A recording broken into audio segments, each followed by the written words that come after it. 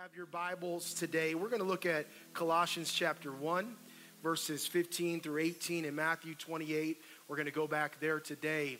We started a series, and I'm going to be messing around a little bit with the title today, but we started a series last week called The Church Revived. Everyone say revived. And I believe that God has led us into a season where we are reviving some things, and God is reviving some things at Life Church. And one of the things I believe He has called us to revive, everyone say revive.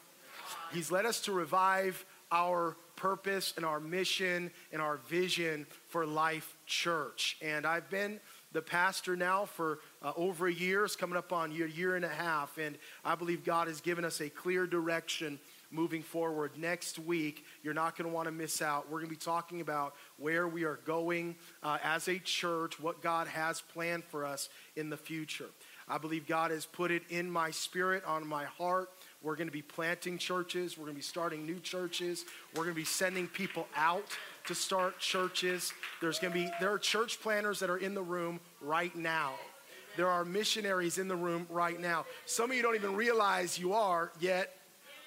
But God knows, and God's going to use you to do great things. And so we're going to talk about some of those things next week. So I encourage you to come out. Then the week after that, I didn't mean to have so many announcements, but here we are.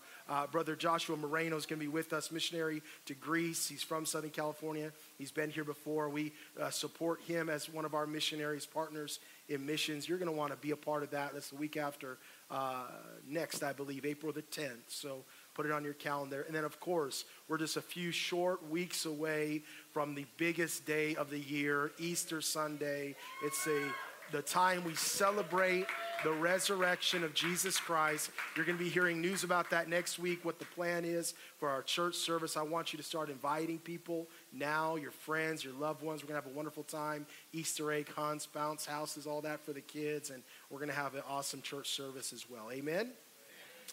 Let's look at Colossians chapter 1, verses 15 through 18. The Bible says Jesus is the image of the invisible God, the firstborn over all creation. Unless that becomes confusing for us, he goes on to explain what he means by firstborn. Verse 16, for by him all things were created that are in heaven and that are on earth, visible, what you can see, and invisible, what you can't see, whether thrones or dominions or principalities or powers. Watch what it says next. All things were created through him and for him. Say it with me, for him. Say it again, for him. All things were created through him and for him, and he is before all things. This is what it means by when it says the firstborn over all creation, meaning that he takes preeminence, he takes precedent over all things, before all things, and in him all things consist. And he is the head of the body, the church, who is the beginning, the firstborn from the dead, that in all things, everyone say all things, he may have the preeminence. Today, I'm going to preach to you about the mission of our church, the vision of our church, the purpose of our church, Christ-centered, commission-driven. Christ-centered and commission-driven. Last week I mentioned that the mission of the church has not changed. In fact, it can't change because the mission of the church is the commission of the church. That is to say, the Great Commission. We read about it in Matthew 28. I mentioned it just a moment ago. No, we don't really need to go back and read right now, but he says that to go into all the world and make disciples. This is the mission of the church. There's no way to get around that. That's always going to be the mission of the church. If the church ever gets away from that one focus of making disciples, then it's lost its way. No, I didn't say the church can't do anything else. No, we can do a lot of things as a church. There's a lot of things that are helpful to a community. There's a lot of things that are helpful for families. There's a lot of things that are helpful for marriages and finance. There's a lot of things the church can be involved in. But the center focus, the thing that must drive the church, the church must be focused on, is very simple. It's making disciples. That's what it's all about. That's its mission. Now, but to get to that point, as I mentioned that last week, we have to understand, what does a disciple look like? Especially in 2022. What does it look like now in our time, in our day? The first thing I would tell you that we are going to strive to do, we are going to make disciples, but in our effort to make disciples, the number one thing we have to do is glorify God. It's the purpose of every true believer and every true church, is to bring glory, ultimately to bring glory to God. 1 Corinthians chapter 10, verse 31, and 1 Peter chapter 4. If you have your Bibles, come along with me. If not, it will be on the screen. The Bible says, therefore, whether you eat or drink or whatever you do. I like that word, whatever, in the Bible. What do I do for God? Whatever. Where do I serve in ministry? Whatever. What am I supposed to be called to? Whatever. Just do something. You know, I read in the Bible so many times, whatever your hands find to do, whatever you choose to serve the Lord. Well, I don't know if I'm called to that. It's amazing. No one's ever called to clean up the restrooms. Am I right? No one ever gets a burden to mow the lawn, you know. You know what I'm talking about. God hasn't spoke to me about that ministry yet. Well, the Bible does clearly say, whatever you do. Later, in other passages, it says, whatever your hands find to do, do all to the glory of God. In other words, whatever you find yourself doing, make sure you are doing it for the glory of God, not the glory of yourself, not the glory of others, not the glory of this world. No, for the glory of God. 1 Peter 4:11, if anyone speaks, let him speak as the oracles of God. If anyone ministers, let him do it as with the ability which God supplies. In other words, not by your own might, ability, strength, or power. No, the supply that comes from God. That in all things, everyone say all things, God may be glorified. I don't know about you, but I want God to get the glory from every part of my life. Whether successful at work or at school, it is all the glory of God. No matter if I'm successful in my retirement, no matter if I'm successful making sales, no matter if I'm successful in my relationships, it all goes to the glory of God. Are you with me this morning? We need to have a renewal as a church and a people of God, that we are constantly pointing people back to God and his goodness. God and how great he's been. God and how awesome he is. Not about us, but about him. Getting us out of the way and letting God be God. Let God get all the credit. Let God get all the glory. Let God get all the honor. But see, this is difficult in 2022 because we live in a self-centered world. We've lost the meaning of it, what it means to be Christ-centered. We're self-centered. Do what's good for us, what feels right for us. Do you, boo. That's what they say, right? I'm just going to do what makes me happy. Someone said this the other day. I'm just going to do what I enjoy or what makes me happy. I'm just going to be me. I'm just going to be true to yourself. Well, I've seen all these. You've seen all these catchphrases too. It's inundated in our culture to be true to you and be yourself and all this stuff. What does that mean though? It's a culture that is centered on themselves. But God didn't design us that way. God designed us to what? Bring glory back to him and point back to him. Psalm 115 says, not unto us, O Lord, not unto us, but to your name give glory. See, this was Satan's problem. This is the same enemy that's at work in the world today. It's the same spirit that was in Satan. It's at work in our world, that self-centeredness. Satan's problem was not that he tried to overthrow God. He didn't try to somehow topple the regime of God or something like this.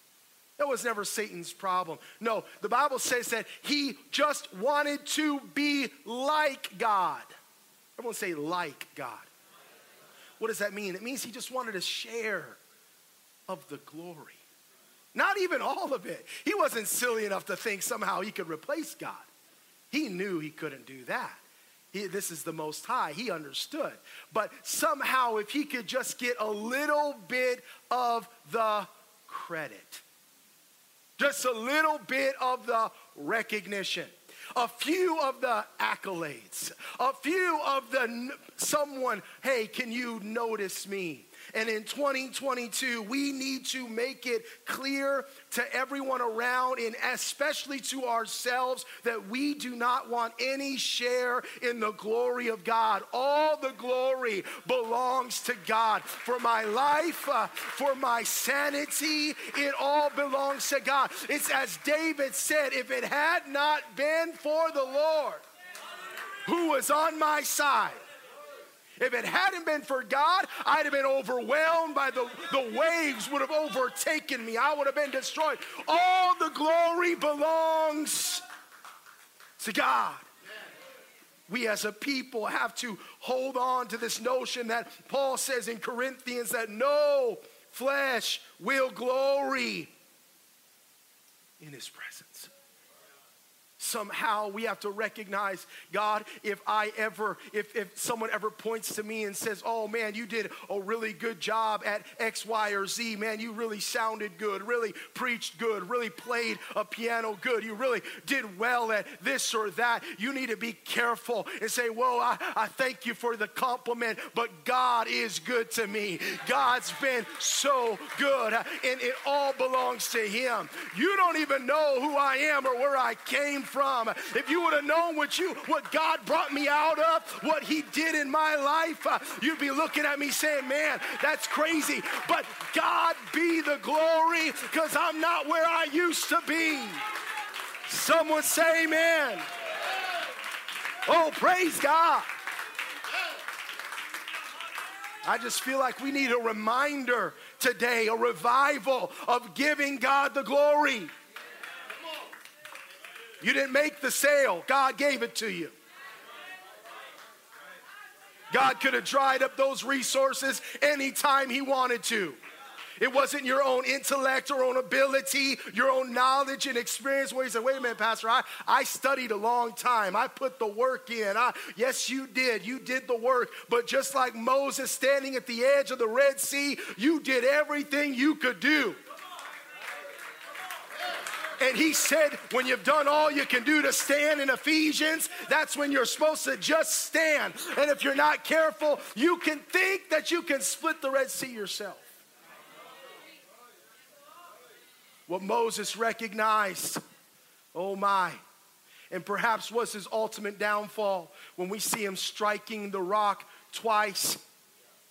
His ultimate downfall probably more than likely was somehow he made it happen. And can you blame him? His flesh. I mean, think about it. I told you this before, but think about Moses. Up until Moses, we had never seen God use a human being to do miracles, signs, and wonders. You realize that? Up until Moses, it had never happened before. He was the first one we see. And over here, he's turning his rod to a snake. He's turning water to blood. He's parting the Red Sea. And for the people, all they can see is the man of God standing in front of them, leading the way, and the miracles start happening. So you got to be careful when God starts using you. You start thinking it's you. You start thinking it's more you than it is God. If you don't give God his proper glory, you're going to end up in the same place as Moses. Watch what happened to Moses. God tells him, all right, Moses, the people need water. I want you to speak to the rock. The Bible says he got angry. He hits the rock. No water comes out. He disobeyed the voice of God. But you know what he did? The Bible says he got angry and hit the rock again. And guess what happened? Water came out. You see, sometimes God has given us ability and talent where we can make things happen. And if we're not careful, we can confuse what we make happen as God blessing us. You go into work and you're doing a good job. You're like, oh man, God really did it today. Maybe, or maybe you did that. And you're way off in left field. And God's like, all right, you wanted to do it. You're on your own. And some of you know what it's like when God says you're on your own. You start flying for a little bit, but kind of like a kite without the string, you're not going to stay up for very long. You ever seen a kite on a string when you cut it? What happens when you cut it? You say, oh, it falls. Not right away, does it? No, the wind takes it. It goes up. If you're not careful, it almost looks like that string was holding the kite back. Like, oh man, if somehow that I could just loose myself from the burden of this string of all these requirements in the Bible. I mean, why can't I just do what everyone else is doing? It's Sunday afternoon. I could be barred. Why can't I just do what everyone else is doing? And so you think by unshackling and unburdening yourself from that weight of a string, that somehow you're going to be able to soar and fly. And somehow I got this on my own. I'm good. But just like that kite, you might survive for a little bit. You might even, watch what happens, you might even go a little bit higher than you were before. You might even be a little more successful, but now you got nothing tethering you to the ground. You got nothing securing you. You got nothing as a balance to your life, and your foundation is gone. That weight that had held you down, that thing that you thought was holding you back. Young people, you hear me right now. You think the rules your parents are setting down for you to live by is holding you back. Friend, that's the thing that is holding you up. You take away the string, and just like that kite, you're going to come falling down. Maybe not right away. Because the Bible says that sin is pleasurable for a season. So you might go through a season, well, hey, you're flying high. I got no strings attached. I'm flying high. I'm an adult now. I'm cool now. Got my own car. Mom can't tell me nothing. I paid for it. I know moms and dads are excited about that, but we do it too. Sure we do. I got my own thing going, and I know that church is there for me, but I'm doing just fine. And we think we're all right, and we start flying away, and we're disattached from our word and our prayer, and we think we're good. But then all of a sudden, life hits us right in the face. Pow. And you got nothing to hold on to. You haven't talked to God in weeks, months, and years. You haven't felt the presence of God. You don't even know how to find your way back. You want to know why the church is here? One of the reasons we are here is to make sure people can find their way back. Because there are moments, hear me right now, there are moments in prayer where you're not going to be able to feel God. But you know there's someone that knows how to touch God. And I remember, I remember what it was like when that sister prayed for me. I remember when the pastor preached. I remember when the worship team was leading us. I remember what I felt. And so what they do is I can't feel God at home, so I need to make sure I get back to the house of God where I can feel God. That's why there's always got to be a church. That's why the lights have to be on at church in every single city so that people can find their way back home. Back home. If you're not careful, somehow you start thinking that you chose God. No, friend, God chose you. You didn't find God, God found you. You didn't stumble across this truth. No. God has been pulling. No man cometh to the Father lest the Spirit draws him. You didn't just happen to come on a Sunday afternoon because someone invited you. No, God's been drawing you to this place. He's been trying to get your attention. And when God brings you out of that mess that you're in, and I'm telling you, he can bring you out of that mess. No matter what you're going through, you're in the right place. Your first response should be, God, I give you all of the glory. Someone say amen. And the purpose of our church will always be to glorify God. Why? Because the church isn't a business. Our worship isn't a concert. I'm not giving a lecture or a speech. It's all to the glory of God. You know what goes on at a concert? Well, a lot of things go on at a concert. Walked into that one, I suppose. No, but you can tell the difference between a worship service and a concert. One is focused on God, the other's focused on the platform. We have to be careful that our music, our worship team, Pastor Ivan, it doesn't belong, it's not a concert.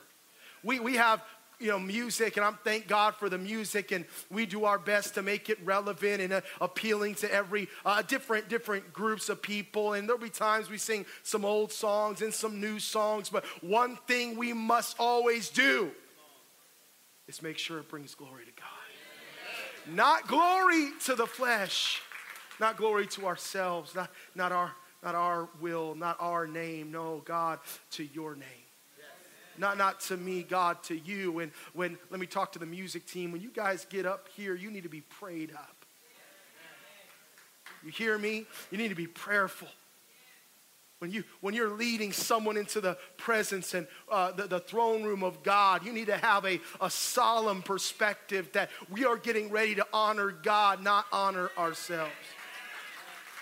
And when we walk into service, I've been to church services, thank God, not here, but I've been to church services when people go to worship and it's like they're just trying to be seen. Yelling, screaming, hollering. There's nothing wrong with yelling, screaming, hollering, but it's like you can tell the difference, you know what I'm saying? Where somehow they want to make sure, hey, I'm here worshiping God. I'm doing my thing, and don't get in my circle because I'm getting ready to get down right now. No, all the glory belongs to God. We don't do it to be seen. We don't do it to be heard. We do it so he can be seen. We do it so he can be heard. We do it so that his kingdom is moving forward. Someone say amen. So how do we know that we are bringing glory to God? There's two things I'm going to talk about today, and then next week we're going to talk about the third line of this mission. We exist to bring glory to God and to make disciples that are bringing the glory to God, that are totally Christ-centered. Everyone say Christ-centered.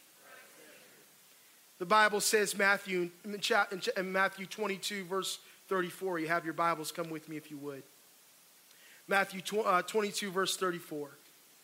This is the greatest commandment. They asked Jesus, which is the greatest commandment? Well, here I am paraphrasing. Let me just read it. Matthew 22, I do that. I paraphrase when I'm getting ready to read, and then I go and read it. It doesn't make any sense. We used to do that a lot for the King James language because you had to explain a lot of times what the words mean, Verse 34, Matthew 22, the Bible says, but when the Pharisees heard that he had silenced the Sadducees, in other words, he confused the Sadducees. Pharisees and Sadducees were two groups of Jewish people, of two sects inside of the Jewish people that had theological difference, but they basically agreed on much. And definitely they agreed on Jesus was not healthy for them, for their philosophy and ideology. They gathered together in verse 35. Then one of them, a lawyer, asked him, Jesus, a question, testing him and saying, Teacher, which is the greatest commandment in the law? Jesus said to him, you shall love the Lord your God with all your heart and with all your soul and with all your mind. This is the first and great commandment. Now I'm going to get to the second part because we know it. The next part is love your neighbor. But can I tell you the first way that you know you are glorifying God is when you love the Lord with everything. Notice what he said, all of your heart, all of your soul, all of your mind. In another place he says, all of your strength. This is everything that you are. You are loving God. This means with your finances, yes. With your body, yes. With your mind, yes. With your attitude, yes. Everything that you do, you say, you are, that everything you are glorifies God. In other words, that you live every single day to please the Lord, to make God happy. In other words, you keep Jesus at the center. Everyone say the center. At the center of everything. This is a true disciple. In the Old Testament, we see a picture of this. We see a picture of this. I'm going to ask Sister Sarah, the media team, to help me out. In the Old Testament, when Moses was coming out, leading the children of Israel out of Egypt, the Bible says that they took the Ark of the Covenant and they built a temple. They built a tabernacle. It wasn't just the Ark of the Covenant. There was the basins, the candlestick, everything that they needed to construct the house of God. It was a mobile church. How many of you knows about that? Praise God. It was designed to be mobile. It was designed to move. In fact, God never even, I guess you might argue he planned it because he knows everything, but it wasn't his idea to actually have a temple. The temple later on was a fixed building, but the tabernacle was God's design. And he said, I'm going to give you this tabernacle, and you're going to build it, you're going to construct it, and when I tell you to move, you're going to pack it up. When I tell you to stop moving, you're going to set it up, and there you're going to stay until I say it's time to go again. But I didn't really come to talk about the tabernacle, but what's interesting about the tabernacle is that as you read through the book of Numbers and you read the law, it was strategically designed to be in the center of the camp. It was designed so that all the tribes of Israel would surround the tabernacle. That's interesting. The reason it was done, some might suggest that it was militarily reasons, that somehow for the military purposes, that if they were attacked, they would get to the tabernacle last. But that's actually, I don't think that's actually the case. One of the reasons I don't think that's the case is because what they would have been protecting would have been the Ark of the Covenant. But when Israel went to war, they didn't leave the Ark of the Covenant back in the tabernacle. The Bible says they took the Ark of the Covenant with them to war. That tells me then it wasn't just to protect the tabernacle. No, the tribes were strategically placed because around the tabernacle and the Ark of the Covenant, because it was the heart of their nation. It was the heart of their people. This is why the Bible talks about after the tabernacle and the temple had already been destroyed, the Apostle Paul says he has a new temple not made with hands. And the Spirit of God now dwells inside of this temple that's not made with hands. It is your body. Paul says, do you not know that your bodies are now the temple of God? Because it's inside of that temple, inside of the tabernacle that existed the presence of God, and they wouldn't go anywhere without the presence of God with them. In other words, their entire life, look at how it's set up. Go back to that other picture if you would. The entire nation was built around one thing: the presence of God.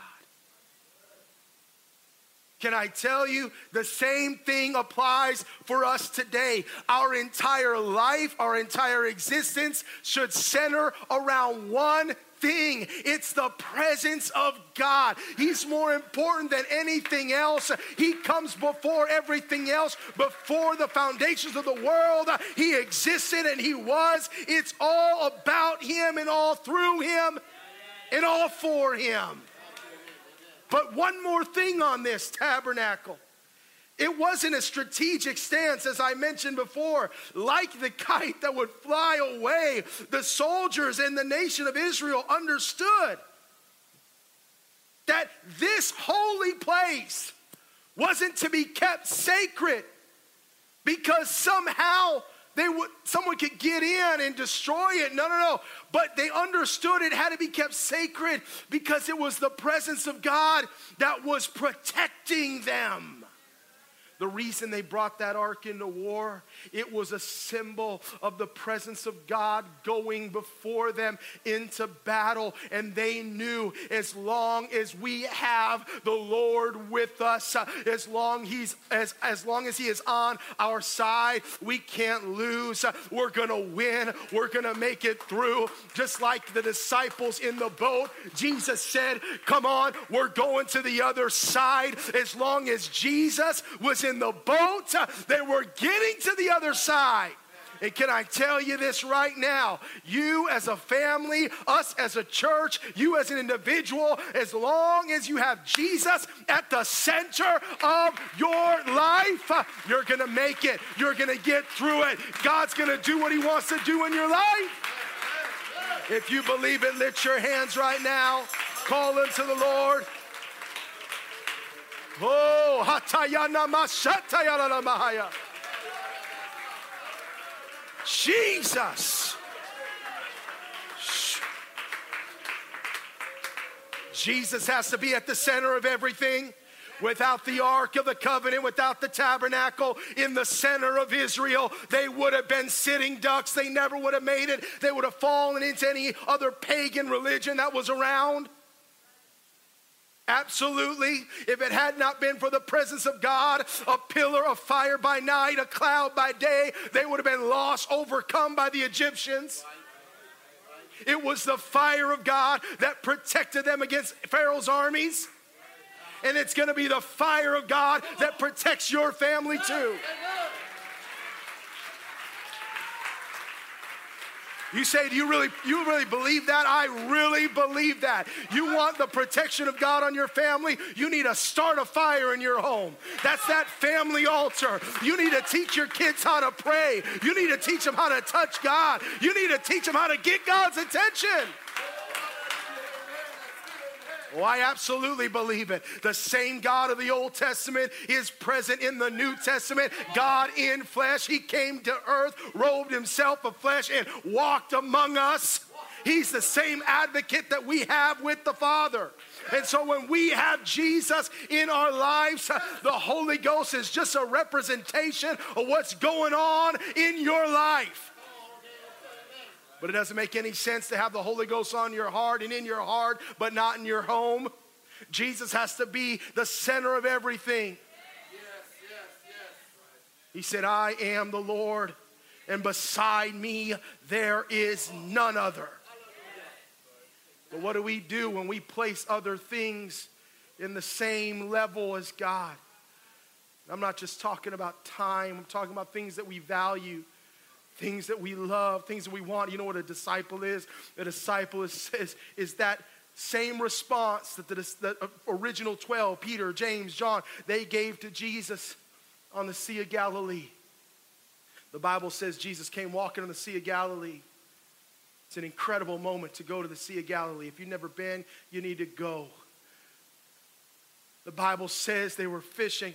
Jesus came and said, I'm going to make you fishers of men. The Bible says they forsook everything. They forsook all. They left their nets, they left their boats, they left everything. For what? To follow Jesus. See, a disciple is so centered on God. He has Jesus, she has Jesus at the center of everything. Nothing else in this world matters as much as Jesus. You say, what does that mean? That we can't have a career? We can't have of course you can. But it means that you put Jesus at the center of your career. It means that sometimes you got to make some tough decisions when it costs you to follow after him. In other words, when something is trying to take priority over your relationship with God. If a friendship is, if you can't pray because you're hanging out with your friend too long, staying up too late, well, guess what? You need to get a new friend. If that job keeps you away from church and the people of God and you don't ever have any time to rest, well, guess what? You might need to get a new job. or put in for a transfer or try to get this or that done. What am I saying? Because there's nothing more important than your relationship with God. There's nothing more important than keeping God at the center. A disciple brings glory to God and is Christ-centered. Everyone say Christ-centered. Second thing is a disciple is driven by the Great Commission. The second part of that commandment that Jesus says in verse 39 of Matthew 22. I got 5 minutes. I'm almost done. The Bible says in verse 39, and the second is like it. You shall love your neighbor as yourself. On these two commandments, he says, hang all the law and the prophets. Now, I recognize love your neighbor is incredibly difficult when your neighbor doesn't love you. And it's even harder when it's not just a non-love, but when they hate you. You know, I've noticed something pretty awful in our generation. It's that we're really divided as a country. But I've also noticed something else. The division is not just differences of opinion, but it's literally turned into a despising and a hatred for the other side. But let me tell you something. Just because our culture is like that, it doesn't change what Jesus said in the book. You say, oh, but you don't know how they talk about us. You know what they say about me at work. You know how they make me sound because I believe in this thing. Yeah, I know. But it doesn't change what he said. He said, love your neighbor. You know what else I'm seeing in this generation? I'm seeing a people that are trying to find greener pastures, as it were.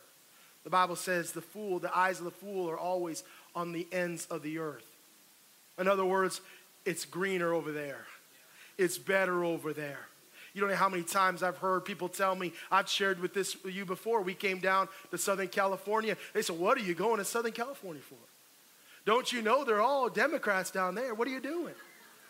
They're all this or that. You need to go to, Texas. You'll be able to afford a house. You'll be able to do this or that.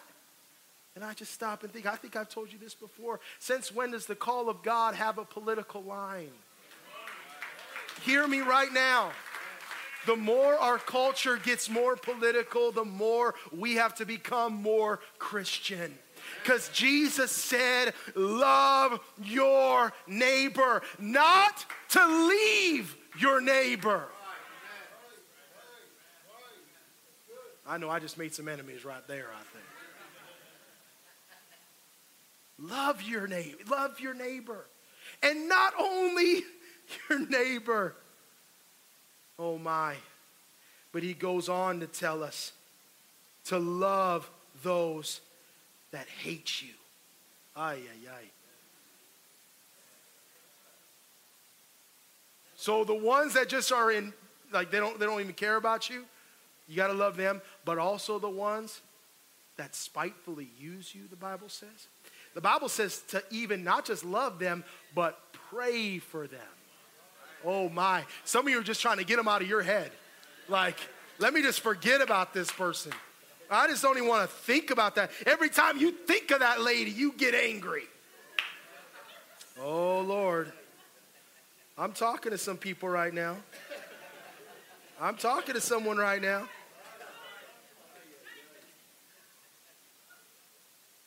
You guys want me to be done too. You're checking like, what's the time say right there?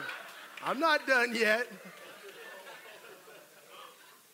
Jesus said, Luke 10:16, I believe it was.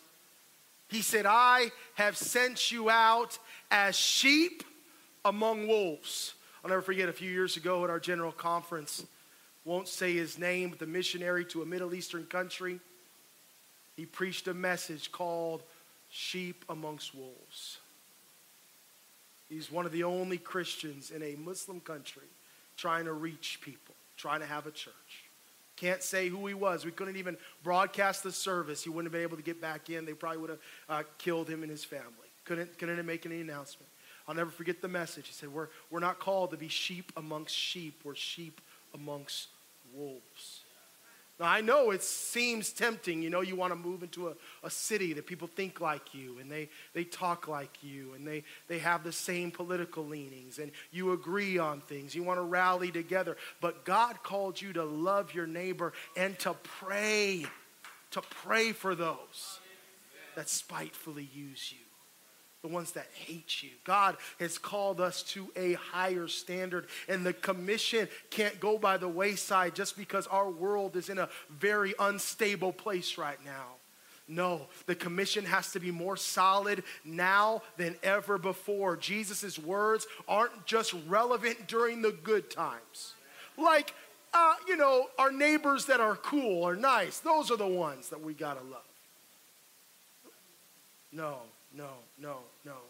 A true disciple of Jesus Christ recognizes that he or she might be a sheep among wolves. He or she might realize that people are going to hate them. Not just for any sake. The Bible says that they will despise you for my sake, Jesus said. You got to realize God has called us to make a difference in our generation. You're not going to be able to do that running away from it. No, you got to lean in and begin to pray for those people. Pray for those people that talk about you at work and spit at you, not literally, but with their words. You know what I'm talking about. Always got something crass to say, always got something rude to say. You need to put them on your prayer list. You hear me? You need to put them on your prayer list. Say, God, I need you to step in and touch them. God can do it. God did it over evil kings of the Bible. God can do it over that person at work. Talk about evil bosses. God can do it.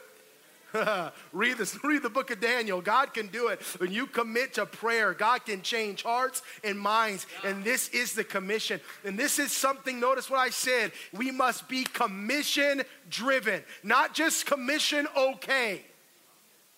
Not just commission acceptable. Not just commission, we're okay with that. No, it needs to drive us every single day. Why? Because hell is real and there are people that are lost. Oh my. Oh my. We have to be driven by it. What is it? The gospel, the commission.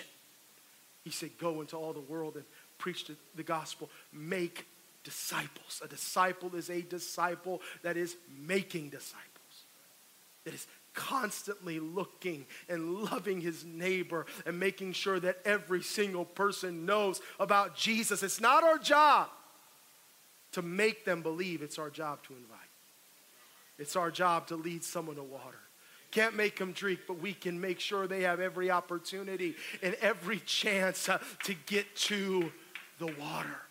And as long as I'm the pastor, this will always be our mission. This will always be our goal. We're going to remain glorifying God. We're going to remain Christ-centered. And we're going to remain commission-driven. It will drive us. Every single thing that we do will be to make God glorified in this earth.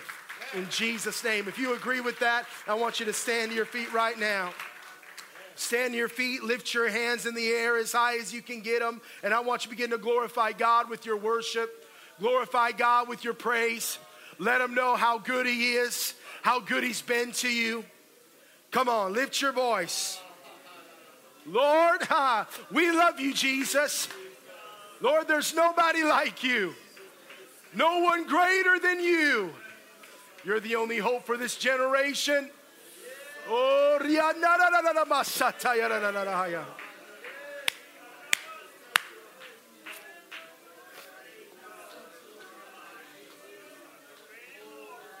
Jesus.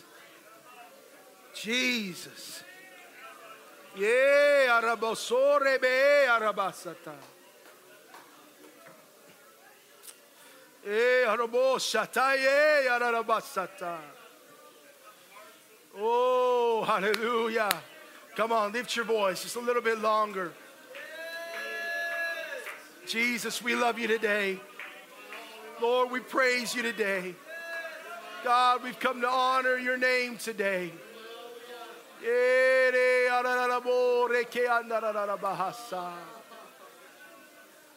To God be glorified. To God be glorified. To God be the glory. To God be the glory. Oh, hallelujah.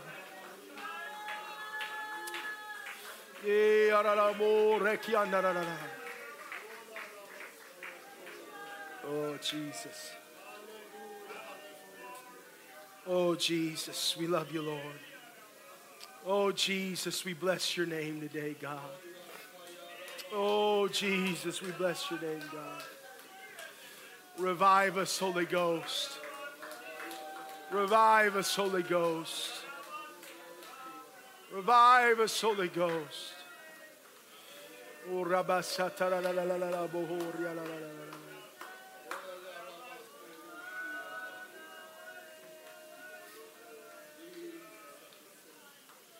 Oh, Jesus. Oh, Jesus. Lord, we feel your presence here, God. We're so thankful for your presence. Oh, I can feel the Holy Ghost. I feel the Holy Ghost. We love you, Lord. We love you, Jesus.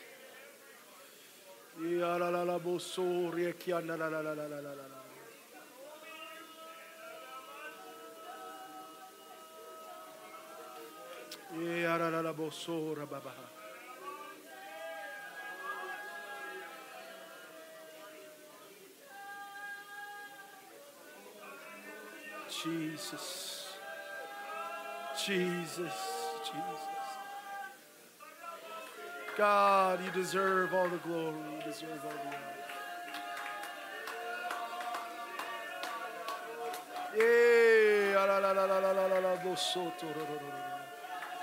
You deserve all the glory, God. You deserve all the glory, God.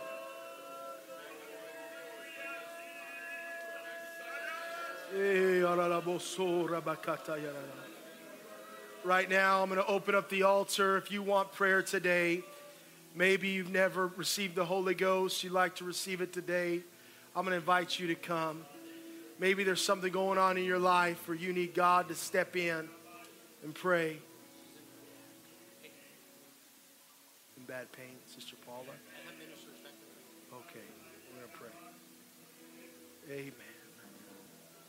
In Jesus' name, in Jesus' name, in Jesus' name. If you need prayer today, we have Sister Paula's in